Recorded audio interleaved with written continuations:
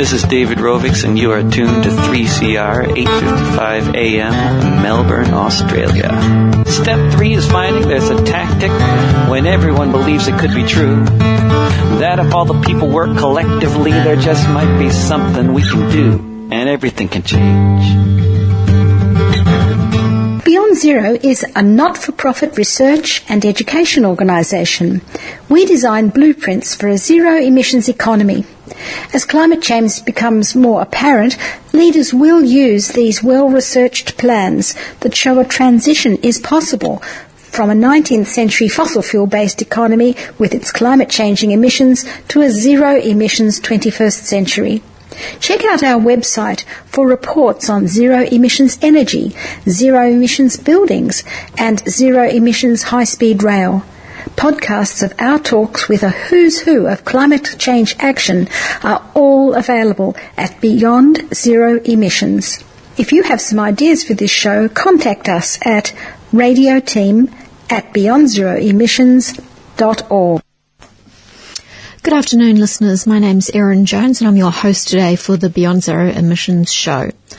We're going to continue in the theme that we started last week, which is really doing a thorough investigation of the Electrifying Industries report that just came out very recently. And I'll have to say, it's probably one of the most important pieces of work that BZE has done, which is a pretty big statement given the number of the body of research that goes before it. But I think, we're at a time and place now where it's really important to start tackling the more difficult issues. And certainly manufacturers' use of fossil fuels is one of those. It represents 8% of Australia's greenhouse gas emissions. And, that's a fairly sizable sum. And we all know, going to renewables, whether it's solar or wind or, small scale on rooftops is wonderful. But there's also a lot of processes and particularly industrial heat that traditionally have been fueled by fossil fuels. And that's what this report really hones in on, I suppose, is looking at alternatives, doing the research and presenting those so that industry players can actually see that there are alternatives and we can move beyond fossil fuels in powering these important industries which are really strong employers. The other thing that's really important to keep in mind is that as the transition to renewables does happen, and it is inevitable, it's just time, Australia will actually become, or has all the natural attributes to become a real magnet for energy-intensive industries. And we've seen examples of that with the Liberty One Steel, some of the statements that they've made, and moving into Australia around identifying that the amount of natural resources here is perfect for energy-intensive industries and the transition to renewables. So we're going to have a bit of a chat about that today. We've got two guests on the show, one from state government and one from industry. So we'll kick on and get started with our first guest. Listeners, my name's Erin Jones and you're on the Beyond Zero Emissions show on 3CR 855 AM or podcast from the various services. And I'm really pleased today. We're continuing talking on from last week's show around the Electrifying Industries work that BZE has recently launched and the summit that was held recently. And we've got Peter Hansford on the line, and Peter is from the Department of Environment, Land, Water and Planning and is the Manager Business Development, Energy, Commercial Projects and Programs and the Climate Change Group. So welcome, Peter. Thank you very much, Erin. Look, it was really great to see the presentation that you gave at the Electrifying Industries Summit. We had a number of government and industry and some businesses there, but obviously it's important to keep on with this work. Now, energy used to be something that was a relative minor factor within most businesses' expenses, but now it's become one of the biggest factors and most volatile factors that industry faces and has to factor into their business. So what I know that that the government has a lot of support programs in place and is starting to try to work with industry around these waste and energy sort of issues. Can you give us a bit of an outline of the work that you're undertaking? Sure. Well, you're absolutely right that until about 3 years ago, both gas and electricity were relatively stable and, relatively speaking, a small percentage of operating costs. But, of course, that environment has changed completely now, where energy can be between 10 and 40% of operating costs for any business, and so it's really critical that businesses get their head around how to manage those costs more effectively. And so one of the things that we've been doing is just trying to improve energy literacy. A lot of small businesses don't even have anybody responsible for energy management. And so when we start talking about the various options that they might have to take control, they're starting from a fairly low base in terms of how the market operates and how they can secure the best prices, let alone what projects they might invest in their own business. So in the first instance, it is really about increasing the literacy of businesses around energy, and then it's about trying to connect them with people that can provide a professional, independent service and give them the best options available to either invest in energy efficiency or renewable energy, or even in the marketplace through power purchase agreements and so forth. Yeah, we've seen some of the bigger players, certainly, whether they are building their own standalone facilities or going into power purchase agreements. But when you're kind of at the other end of the scale, and we know a lot of businesses are, in this small and medium size or small family businesses that may, employ only a handful of people. As you say, that energy literacy is probably, right down the list and priorities in terms of, the immediate nature that there's always something to deal with in business. So this probably tends to push to the back burner a little bit. What do you find there in the difference, and where's that kind of cut-off point where you find that businesses can kind of take the time to do that and how they might access more support? Well, I don't know that we've necessarily identified what turnover or how many employees, but certainly if you're a business with 50-plus employees, there needs to be somebody dedicated to taking responsibility for managing energy costs. That may not be a sole responsibility. That might be somebody that is in charge of working with a consultant about getting the best deal, electricity deal through a broker or somebody like that. But somebody needs to be accountable and responsible for looking at energy costs, because they are now significant as are other inputs to a business. Mm. And so when you're talking with business owners, what do they perceive as their barriers to adopting? Because we know, there's a whole lot of energy efficiency measures. We've talked about, accessing different types of renewable energy, whether they've got the capacity and the suitability for something like rooftop solar, or going into, a power purchase agreement or a pooled kind of power purchase agreement. But what are those barriers to moving into more cost-effective technology, certainly within the facility? Yep. Well, the first one is many businesses don't even understand how renewables might fit within their own business model. Mm. And sometimes that's philosophically driven, unfortunately. People reading the wrong newspapers or listening to the wrong radio stations and think that it's all bunkum. So that's one hurdle that does present at times. The next is trying to get independent advice, because many businesses will tell you that they're being hounded by solar installers at the moment, offering all sorts of deals, and they know that these consultants, in inverted commas, are often carrying commissions in their back pocket. So they really need to get independent advice, and there is that advice available by reference to either Sustainability Victoria or Clean Energy Council. Both list consultants that are independent, so that's a good place to start. Okay. Beyond that, it's about identifying what is the best option, and often that is, just about always, that is a bespoke solution. If you're a food processor, you've got a waste stream. Is the waste stream able to be captured and converted into energy? If you've got a large rooftop, then maybe solar might be an option.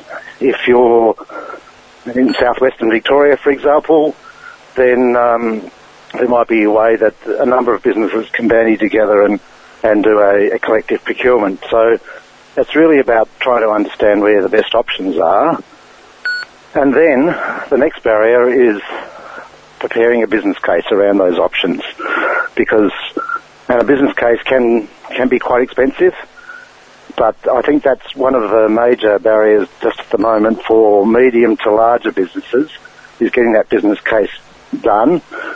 Once you've got a business case, you can take it to shareholders, you can take it to business owners, you can take it to the bank, and you can put your hand on your heart and say, we want to access money for this particular project, and this is the payback period, and this is the internal rate of return. But without a business case, that becomes difficult. Beyond having a business case signed off by a board of directors or a bank, the next problem is actually the best way of financing it. And there are increasingly innovative ways of financing these sorts of projects, including leasing, including what they call a retail PPA, where retailers might actually contribute to putting solar panels on a roof and selling you the power that at a discounted rate. So there are options that enable businesses to actually be cash flow positive from day one.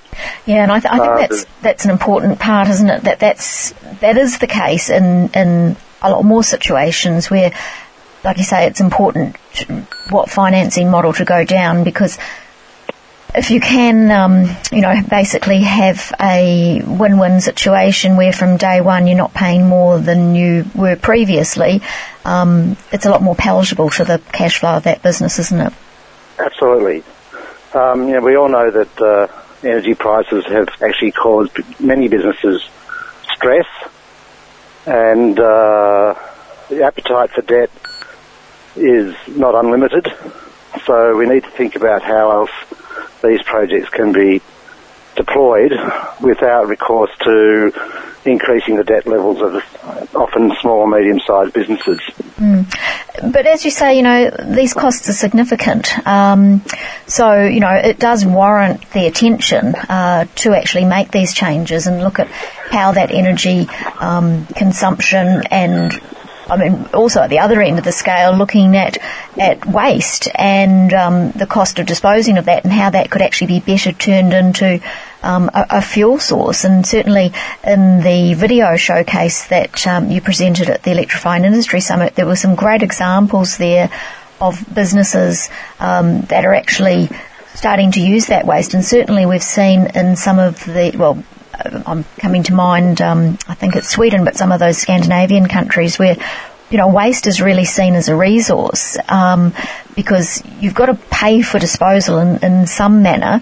So we should be, viewing that more as a resource. And there were some great examples of some different businesses that are developing that technology for themselves and for others in that showcase. And I actually saw on a facility in WA, a soil fertiliser company that's doing a whole lot and producing waste and heat and electricity. So, the technology is there to do these things, and I suppose that was about the work that BZE did to kind of further those examples and industrial processes, because we've seen for a while that yes, you can put solar on your roof, or yes, you can go into a PPA on an off-site or a whole lot of ways, but actually looking at those processes within a facility that have maybe, waste or gas-fired, and converting those to more renewable sources. So it was interesting to see that is the case, and I'm sure there'd be a lot of businesses that fall into that space at the moment that are paying significantly for waste disposal, who aren't really utilising that as a resource.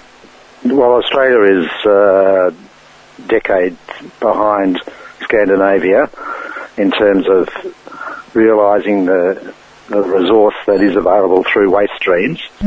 But heartening to know that there's a lot more companies out there that are now interested in the space, and I do believe that over the next 2 or 3 years, waste to energy will be a very fast-moving category as more companies start to understand that there are costs involved, as you suggested, of disposing of this waste. And unfortunately, being a large country with plenty of land, we're not constrained in the same way that many of those Scandinavian countries are in terms of what they do with their waste. In fact, I think it's Denmark that actually exports its waste to Sweden for processing and then buys some of that energy back. But these are some of the challenges that businesses need to get their heads around in the future. And the thing about the showreel that you referred to is that there are more and more Victorian and Australian-based companies that are taking up the challenge of developing resources, often in partnership with European technology providers, to provide those solutions. And I think at every opportunity we should try and see what solutions are available from local sources. There are some very innovative companies in the space, and others that are moving into the space that we need to look to provide our own solutions. And there were certainly a lot of examples of some businesses doing that. So we might talk about whether or not we can put a link in the show notes to that video if that's available for the public. Absolutely. Because there was some excellent, local examples. We're always talking about, Tesla and the big batteries, and they kind of grab all the headlines. But, there's local technologies doing that, as there is, as you alluded to, around the waste to energy space. And I think it was Energy 360. And so there is a whole lot of local innovation going on there, and companies that are providing these solutions in the local space. There is, and as I said, there's more emerging into that space. So whether it's grid scale demand management through a company like GreenSync, which has been very successful in the Mornington Peninsula, but has also attracted the attention of other countries, in particular Singapore, where GreenSync now has an office and is working with the Singapore government in terms of how to manage their energy demand more precisely and basically offset the need to construct further generation and further distribution assets. Energy 360 and Capricorn Power were two that were on the showreel in the waste to energy space. Madge Effect, a small company based out in Dandenong, that are using lithium iron phosphate batteries, much better suited to Australian conditions insofar as they can operate up to 60 degrees Celsius, whereas the Tesla battery has a defined temperature range that its warranties are valid for. And then we've got companies like Raygen, who have a very exciting concentrated solar thermal, so generating both heat and power with a relatively small footprint because of the efficiency of the technology that's available. And some of our regular and long-term BZE listeners will be familiar with the solar thermal plant, which was as part of our research that way back in 2010 around the stationary energy work that we did. And so that RayGen technology is pretty interesting because it's kind of a combination of the large mirror technology and PV. So it's sort of a super boosted PV type situation, isn't it? Yes, and you may have previously looked at the Sundrop Farms project in Port Augusta, where they're using concentrated solar to basically provide heat and power, desalinating water from the Spencer Gulf, providing the heat for the glass houses, but also the power for the lighting and operation of the plant itself. So these concentrated solar thermal technologies and others that can rely on renewable energy as the power source are definitely the way to go. We need to get off fossil fuels. Gas prices in particular have crippled many small and medium-sized businesses that have a heavy dependence on gas, and there are increasingly options available where the same functionality can be provided with renewable energy as the source of power. And that's where we need to be heading, not only to reduce our emissions, but also because ultimately they will be cheaper than fossil fuels. Yes, exactly. Listeners, you're on the Beyond Zero Emissions show. My name is Erin Jones, and we're chatting today with Peter Hansford, who is from the Department of Environment, Land, Water and Planning.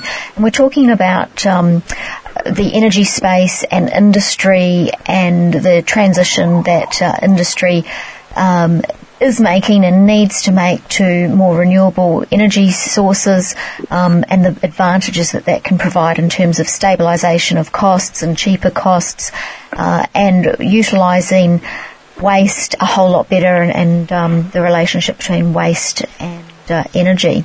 So, Peter, if we've got people out there listening and they're in a business and they're struggling with energy bills and think they could probably be doing things better, I know that there is a lot of support offered by your department around a whole lot of different programs. So can you give us a bit of an overlay of what it is and where people can kind of reach out to if they want to?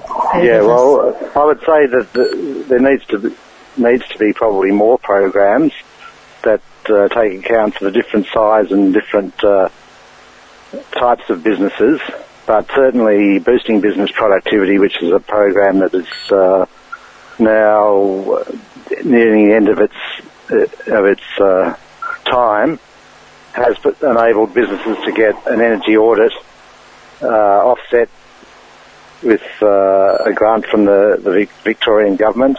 There's gas efficiency master classes, and refrigeration master classes. So if you're utilising gas or refrigeration in your business, there's certainly master classes that are available to help with your management of those assets.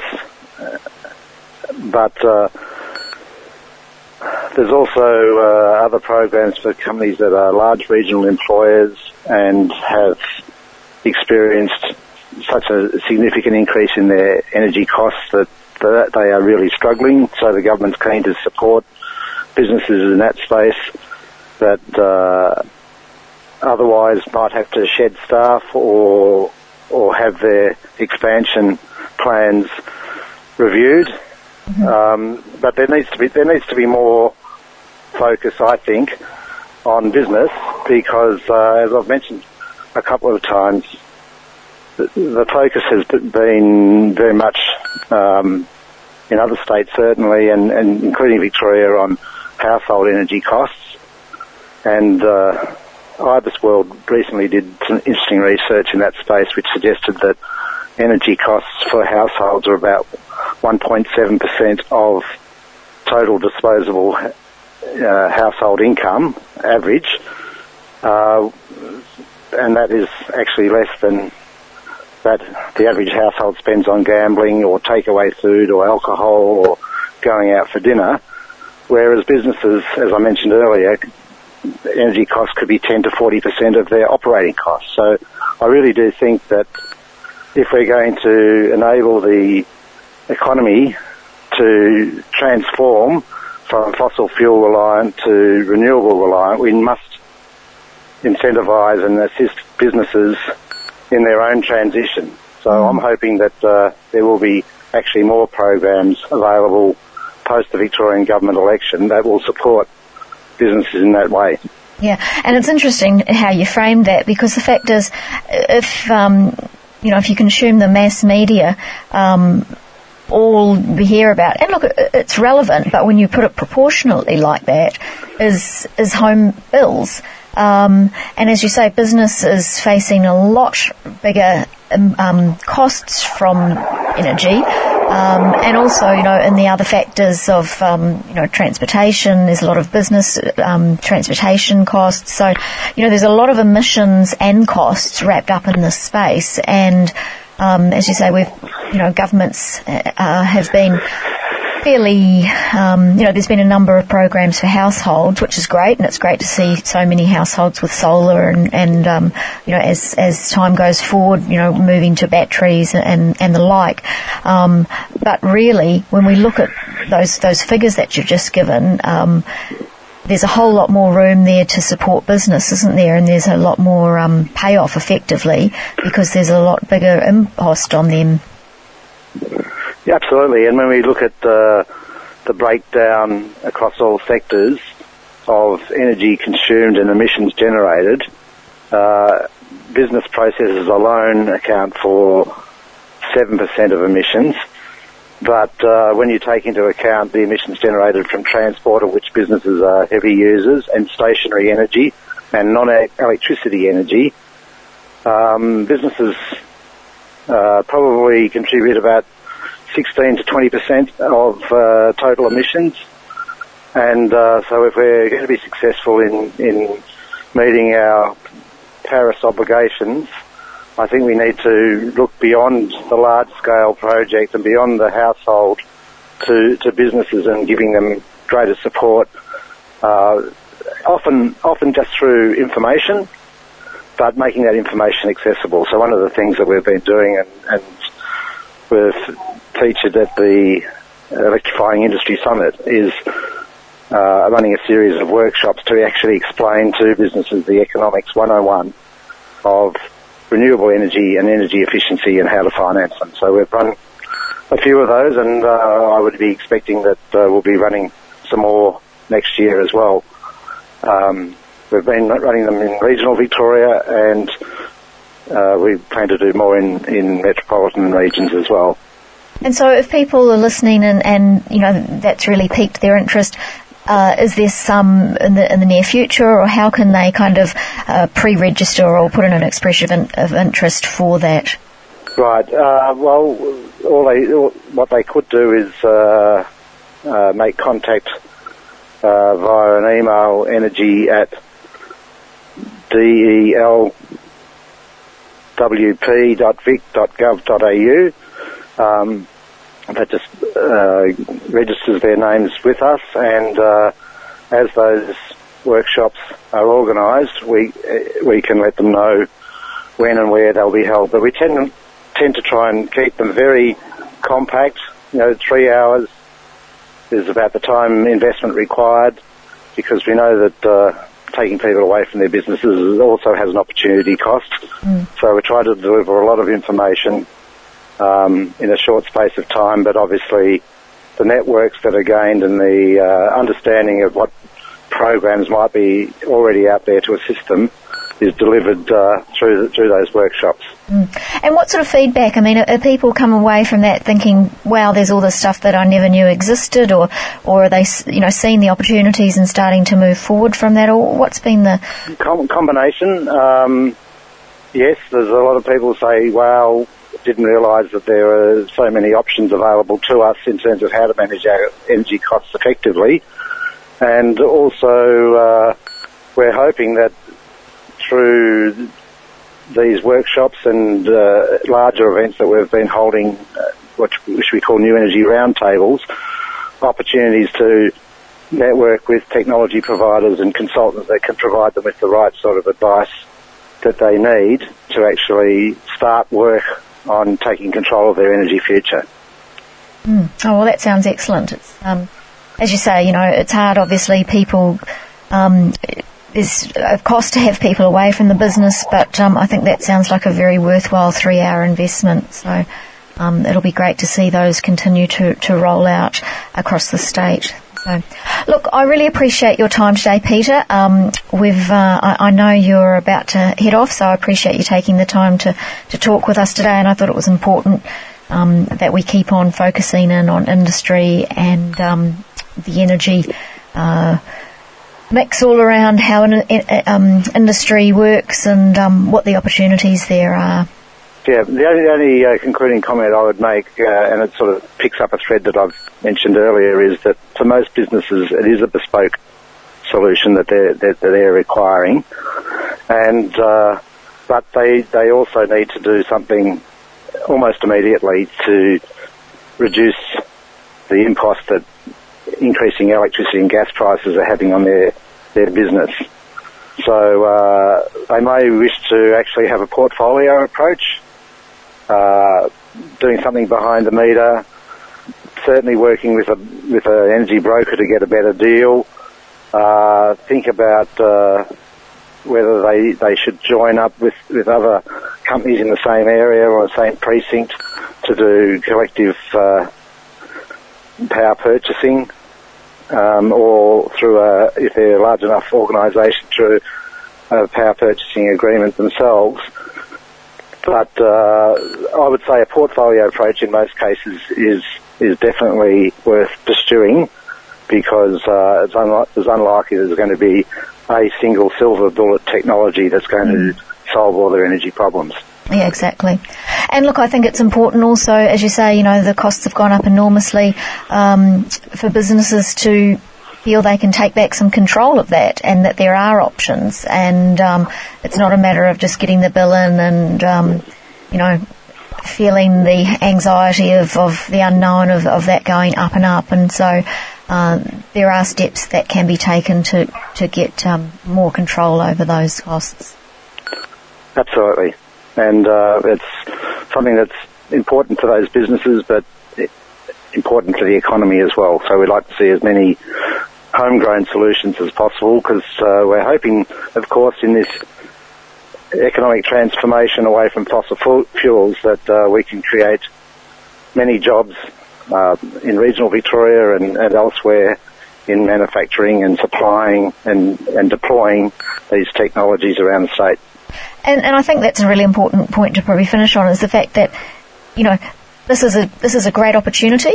There is an opportunity for Australia to be a real energy leader and bring the costs down significantly. We've got all the natural resources to do it, and to actually draw industry from offshore and different places, or create new industries, because we have got the land, we've got a whole lot of the natural resources to actually make energy a positive for industry. We do indeed. Okay, look, great to talk to you, Peter. I really appreciate your time, and we'll look forward to talking to you in the future. My pleasure. Cyclone forecast is pretty grim. Shock coral bleach, imminent climate change. Do you ever feel like just switching off? Well, don't. Switch on to Beyond Zero Emissions Community Radio Show every Monday at 5 p.m. on 3CR, and beat the doom and gloom to find out the latest actions and research in your community. VZE Radio at 5 p.m. on Monday. Turn the tide, literally.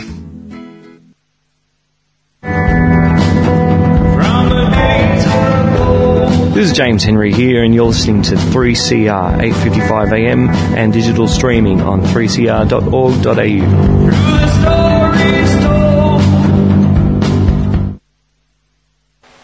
Listeners, you're on the Beyond Zero Emissions show, and my name is Erin Jones. As you know, last week we spoke about the Electrifying Industry report that has just recently been launched. I think this is probably one of the most important pieces of research that we have done, because we know that a large amount of emissions are from the industrial sector and manufacturing, and a lot of businesses involved in that sector have really been, hit hard by increased energy costs over the last number of years. For a great many years in the past, energy wasn't a huge factor in decision-making for a lot of those businesses, but that's certainly not been the case recently. So I thought it was really important that we have a chat to people within industry about what energy means for them and what they see going forward as solutions to taking a bit of control over their energy costs. So I'm really pleased to have Simon Whiteley on the line, and Simon is the Managing Director and owner of Corex, a plastics manufacturing business in southeast Melbourne. Welcome, Simon. Yeah, thank you, Erin. Thanks very much. Can you just describe to our listeners what type of business yours is and the scale and size and what you guys do? Yeah, thank you. We're a plastics business, so we use energy basically to heat up plastic and extrude it into sheet form, and it's used in a variety of industries from point-of-sale display signage right through to packaging and other applications in industrial markets. Okay, and what sort of size are we talking about? What kind of employee numbers do you operate with?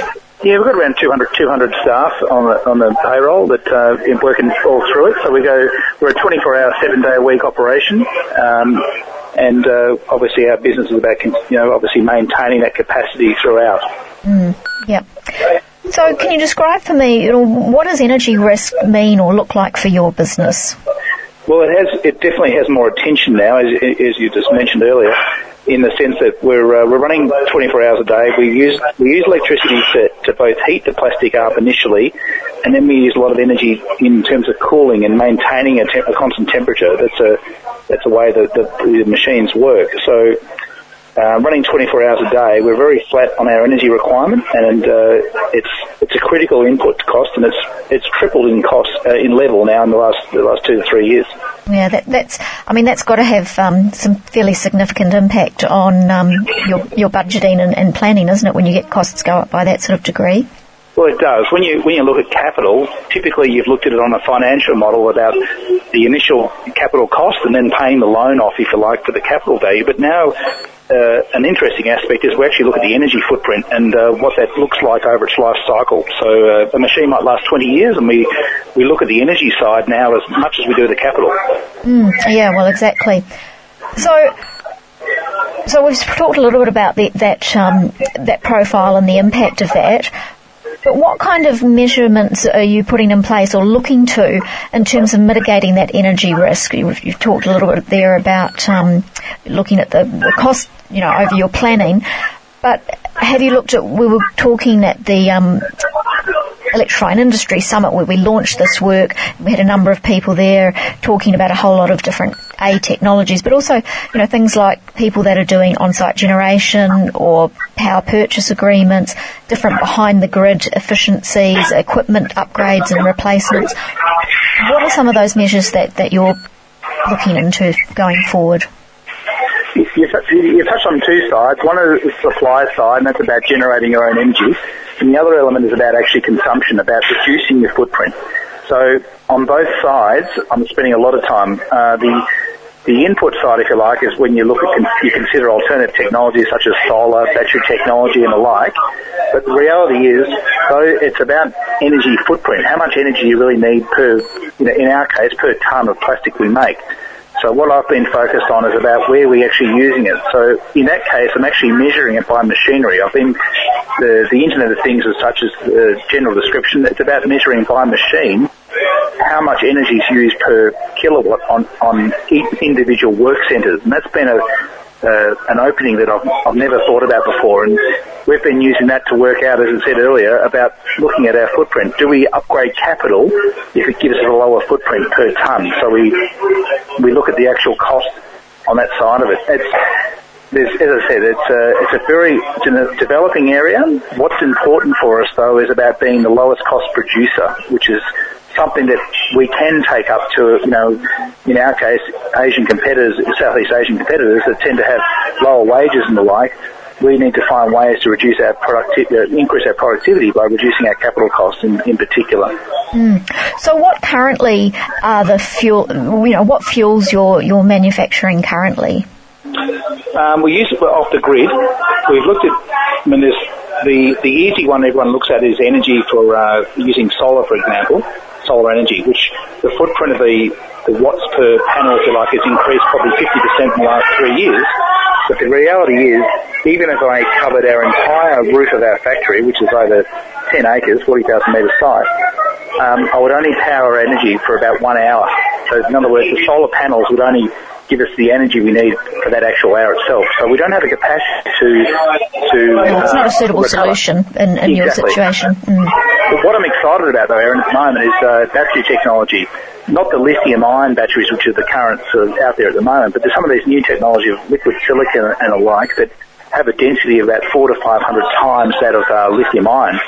And what that would enable us is to basically time shift energy, to buy energy off in the grid at night and then use it and discharge it during the day. And I think that's the emerging area. And there's a couple of public IPOs that have gone out in the last couple of years that are focused on that, and that's something that I'll be embracing in the future. So the heating that currently goes on in your factory, is that through electrical processes or gas-fired boilers, or how does that work currently? With plastics, initially you need heat, you need energy to heat it up. But once the extruder, there's like an impeller inside a long barrel, if you like.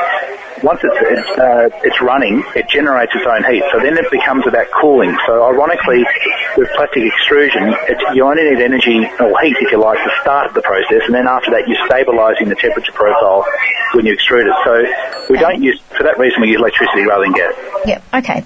All right, because we did talk to have some case studies of people that had big gas boiler type systems, and one of the technologies that we've researched as part of this work is things like replacing on a modular scale with heat pumps, industrial heat pumps, which some people aren't necessarily that familiar with, but they can be, much more effective and efficient. Their efficiency profile is much higher, and certainly you don't have the transmission loss from, say, a centralised system that some manufacturers might be running. And when we're kind of looking at changeover effect, it's a system that can be changed over in a modular fashion as opposed to a sort of whole of factory. But that's interesting with plastics. It's more about cooling. No, sorry, you're quite right. I did look at going to ultimately tri-generation, but in terms of using gas, and the equivalent number, people won't argue with me, but it's about 105 to 1. In other words, when the gas price at the moment was hitting the numbers it has been in the last few years, it's not viable to use gas to generate. But if you were building a greenfield from scratch and you were using the energy in multiple ways within your plant, from processing to cooling or whatever you require, that would definitely stack up. But yeah, there's definitely a tipping point, and at the moment, unfortunately it's not suitable for what we want to require to change. Yeah, and I mean, look, our work is showing that you can move away from gas, and there's lots of other alternatives depending on the level of heat that you need, and certainly a lot of manufacturers are producing heat for the highest temperature that they require, which is a waste because some of their processes don't require that, and through different technologies, whether it be microwave or induction or heat pumps, are much more efficient and effective. So we're trying to kind of put out there that there are other information, and obviously you're running a fairly big organisation, but as you will well know, a lot of operations are running a lot smaller numbers and are a lot smaller sort of businesses, and don't necessarily have the ability to have someone thinking about this with the degree of attention that it needs, because something like 80% of small manufacturing have less than 20 employees, and so for some of them, we're kind of trying to do this research to show them that there are viable alternatives. Absolutely, and I think that's the key point. Is it's scalable. All the stuff we're talking about is you can scale it up or down depending on the size of your business, because energy at the moment, it represents a significant cost that is not productive. In other words, you need the energy, and that's where you mentioned a moment ago about 20 people. It doesn't really matter what they are. It's about saying, are I getting the cost level I need? in order to develop the product on this market out there. And I think that's what the key thing is for us, is as a manufacturing community, is about what's your energy footprint look like. It's one thing to talk about the energy side of how you generate that energy you require in your plant. The other side is consumption. And I think there's a lot of opportunity there, and that's what I've been focusing on as well, using a company called Symbol, which just listed only earlier this year. And what they're doing for me is they're measuring down at a micro level by machinery. So I know by the plant centre how much energy it's using, looking at it, and then I can measure that against other KPIs for productivity. And I think that's been insightful in particular, because I've worried about how efficient we use energy, and a lot of things come down to power factor and other elements that you look at. But what I found with this one is it's allowed me then to focus on, is that machine more productive than its newer machine that I'm replacing it with, or is it in fact just as productive? And that's what we've been focusing on, is working out to help with the capital equation I mentioned earlier. And that's obviously given you a lot of information to then go on and make those decisions. And how common do you think that is amongst, other manufacturers to have that level of knowledge and understanding of what they're actually doing? Well, as I said, in my case, I became acutely focused on it after, the change in energy prices. And for our business, we're relatively energy intense compared to others.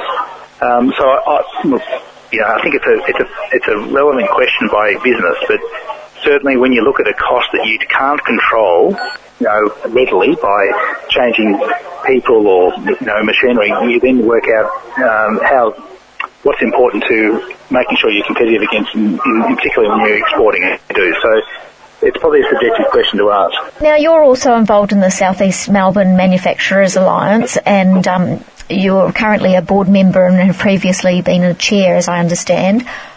What sort of feedback are you getting from other members of that organisation? I mean, we've seen stories of some businesses not being able to absorb these kind of doubling and trebling of energy costs. How has that affected the members?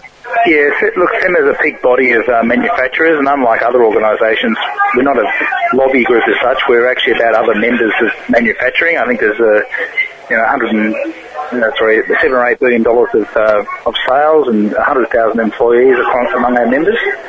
And we look at our footprint in terms of saying, because a lot of the time it's misunderstood. Energy is one of those misunderstood commodities. No one's really clear how it's priced, particularly in the current climate, because there's three elements to it. There's the generation, there's distribution and of the power, and then ultimately the retail side. It's public knowledge that the retail side has been very profitable, and that's why previously, where there might have been 50 different competitors, now there's only down to, I think, 3 control 70% of the market now. So these other brands are actually just effectively just branding, if you like, for large organisations. And I don't think that was foreseen by the instigators who pushed for the competitive market in the first place. Consequently, we're all paying a massive premium. What I have seen, though, over the 20 years I've been a competitive client, I've been able to buy our power off the market since the mid-90s. I've seen a shift where it was 70% of the energy price was from the poles and wires and generation. Now that's about 35%, and the retail side now has become more than 50% of the cost, and that's been a big change for us in the business. So you spoke earlier about the fact that your energy needs don't really make it applicable to do on-site generation, or certainly possibly not enough on-site generation. Have you looked into, off-site, whether it's a standalone, building your own solar farm such as Sun Metals in Queensland have done, or going into a power purchase agreement with a, wind or solar manufacturer? Are those options that you've considered? Yes, of course. I've explored on both occasions. The issue has been about, how it's more about looking at, like solar, for example, is really a bet on the future. Is the energy price going to fall relative to what you can buy today? And that's really what that pricing model looks like. When you come to the partnership you mentioned before in solar and buying it external to the site, what does that look like in terms of, are you prepared to lock in today's price going forward? In other words, are you betting, if you like, that the price will rise or stay the same going forward into the future? And the horizon for those things is probably 7 to 10 years out. And so the issue you've got then is when you say 7 to 10 years out, can you just clarify what you mean there? Oh, in terms of 7 to 10 years out on the current price. So if you're entering into a price today, is the current price you're buying now going to be stable going forward for the next 10 years, effectively? Mm-hmm. In other words, to get your cash flow payback on your investment. And that's the bit we're unsure about, because we've already been through 3 cycles now in the same if I looked at the last 10 years as precedent, we saw the carbon tax introduced, we saw it taken out again, and that was a 20% fall in pricing initially straight away. We then saw the advancement back in pricing going forward. The last couple of years, the market's tightened up, but I think that's more a reflection on market forces in concentration of retail side as opposed to, generation and so on, because the basic premise that I'm working to is that there's enough capacity in the Australian grid, but the poles and wire distribution itself is the limitation, so they can't get power around as readily. And then we saw this last year when Hazelwood closed in Victoria. I'm based in Dandenong, and power then suddenly became generation relatively became from, say, Queensland or New South Wales. Suddenly our loss rates increased on the lines, and so when you look at the power bill, you can see the loss rates. In other words, the power has been generated further afield than local, and of course the efficiency was lost, and that was passed on to us through the poles and wires pricing. Okay. I mean, our projections showing that by 2028 solar and wind energy could be 40% cheaper than today, and I mean, those price drops are just going to continue. Are you thinking that then will be reflected in network and buying from a retailer? The solar and wind is cheap when it's producing, but if you look at it on finance models are based on time, not based on when they produce energy. So if you look at it on time, you would have to say, I don't buy that number. It might well be cheaper to produce, because obviously the origin of the energy itself is free, it's from the environment. But what you don't see is the actual time that the wind's not blowing. It's obviously almost political now, but unfortunately the reality is, yes, it's cheap to produce and get the energy, but obviously the footprint becomes limited to those windows where it's able to actually give a positive valuation. That's really the issue at the moment. So I think batteries are going to and improving. I mean, there's some reports come out about the effect that the Tesla battery in South Australia has had at the Hornsby wind farm. So I think that, yes, absolutely, solar and wind intermittent, but as we get more and more storage facilities built, and the cost of that continues to come down, and like any sort of new technology, they're on a steep cost curve downwards, in a downwards trajectory. So I think we can, that will only get cheaper.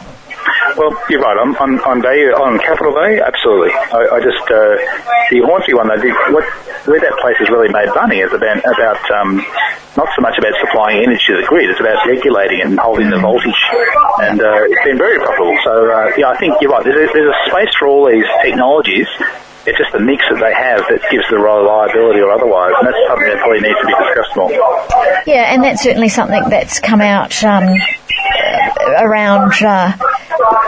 education and information with industry, and particularly maybe those smaller players who don't have the resources to dedicate the human hours to that. But certainly that's what we're kind of pleased about getting this research out, to show that it can happen, and there's a whole lot of other technologies that people may not be aware of in terms of whether they be, as I said, electromagnetic, microwave, electric furnace arc, and a whole lot of others. So that's what we think is important in trying to get that out there to other members.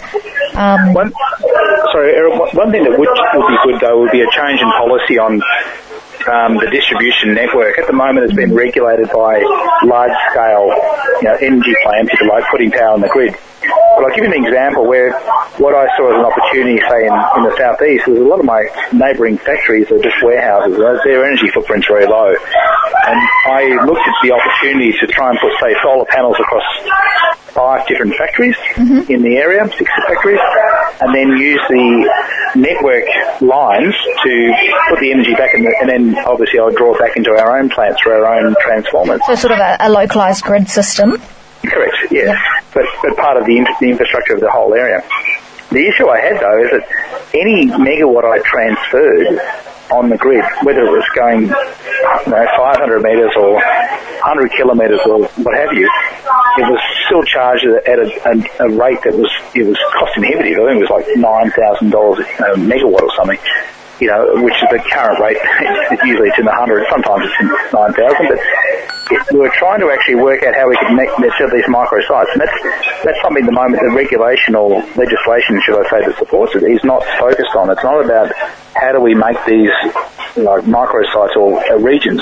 At the moment it's all about the large scale stuff. So that's something that I would like to see change from a government level to support that kind of initiative to try and make things happen.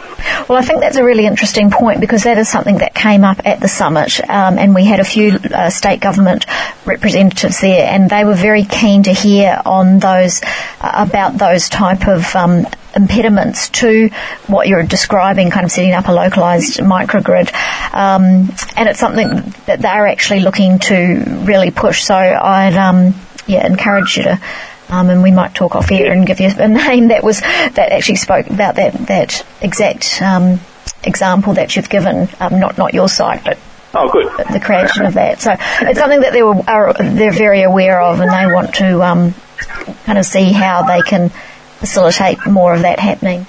All right, well, look, I really appreciate you talking to us. I know that you're away on a break, so it's great that you've made the time, and I do appreciate your time. And, we'll look forward to one of the great things that's come out of this research, and it's not only our research that's shown this, but we know going forward that there is a real opportunity for Australia, with the natural resources that it has, to be a home for energy-intensive industries.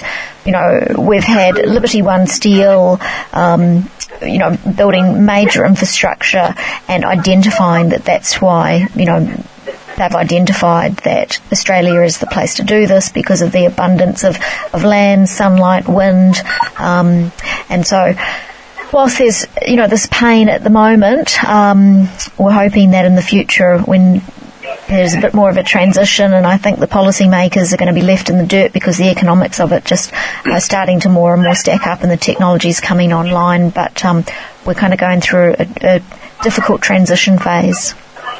It is. It's definitely a learning curve on all sides, but the main thing is about there's a focus. At the end of the day, I'm father of children myself, it's about focusing on the future. You don't want to leave a legacy or pollution or what have you on the background. You actually want to make sure there's a footprint that's something my children raised with me. I've got teenage children, and that's what they focus on. They say, "What's your energy footprint, Dad?" It's something I think that it resonates with everyone. Yeah, exactly. All right, I appreciate your time, Simon. Great to chat with you. Pleasure. Thanks very much. Thank you. Bye-bye. So that was a couple of conversations that I've had recently about this electrifying industries work. I'm pleased to try to get it out there more. It's certainly an important piece of the puzzle to moving towards zero emissions across all the different realms of the community. So I appreciate those guests joining me, Peter Hansford and Simon Whiteley. Well, I hope you've enjoyed the show. As always, we're happy to have feedback at radioteam@bze.org.au. Contact me and let me know what you think, or if there's a story that you think we should follow up, you can get me on my Twitter handle at EJ4573. For now, I'll say goodbye, and I'll see you in a few weeks. Beyond Zero Emissions is a not-for-profit research and education organisation. We design blueprints for a zero-emissions economy. As climate change action becomes an emergency, leaders will use these well-researched plans that show a transition is possible from a 19th century fossil fuel-based economy with its climate-changing emissions to a zero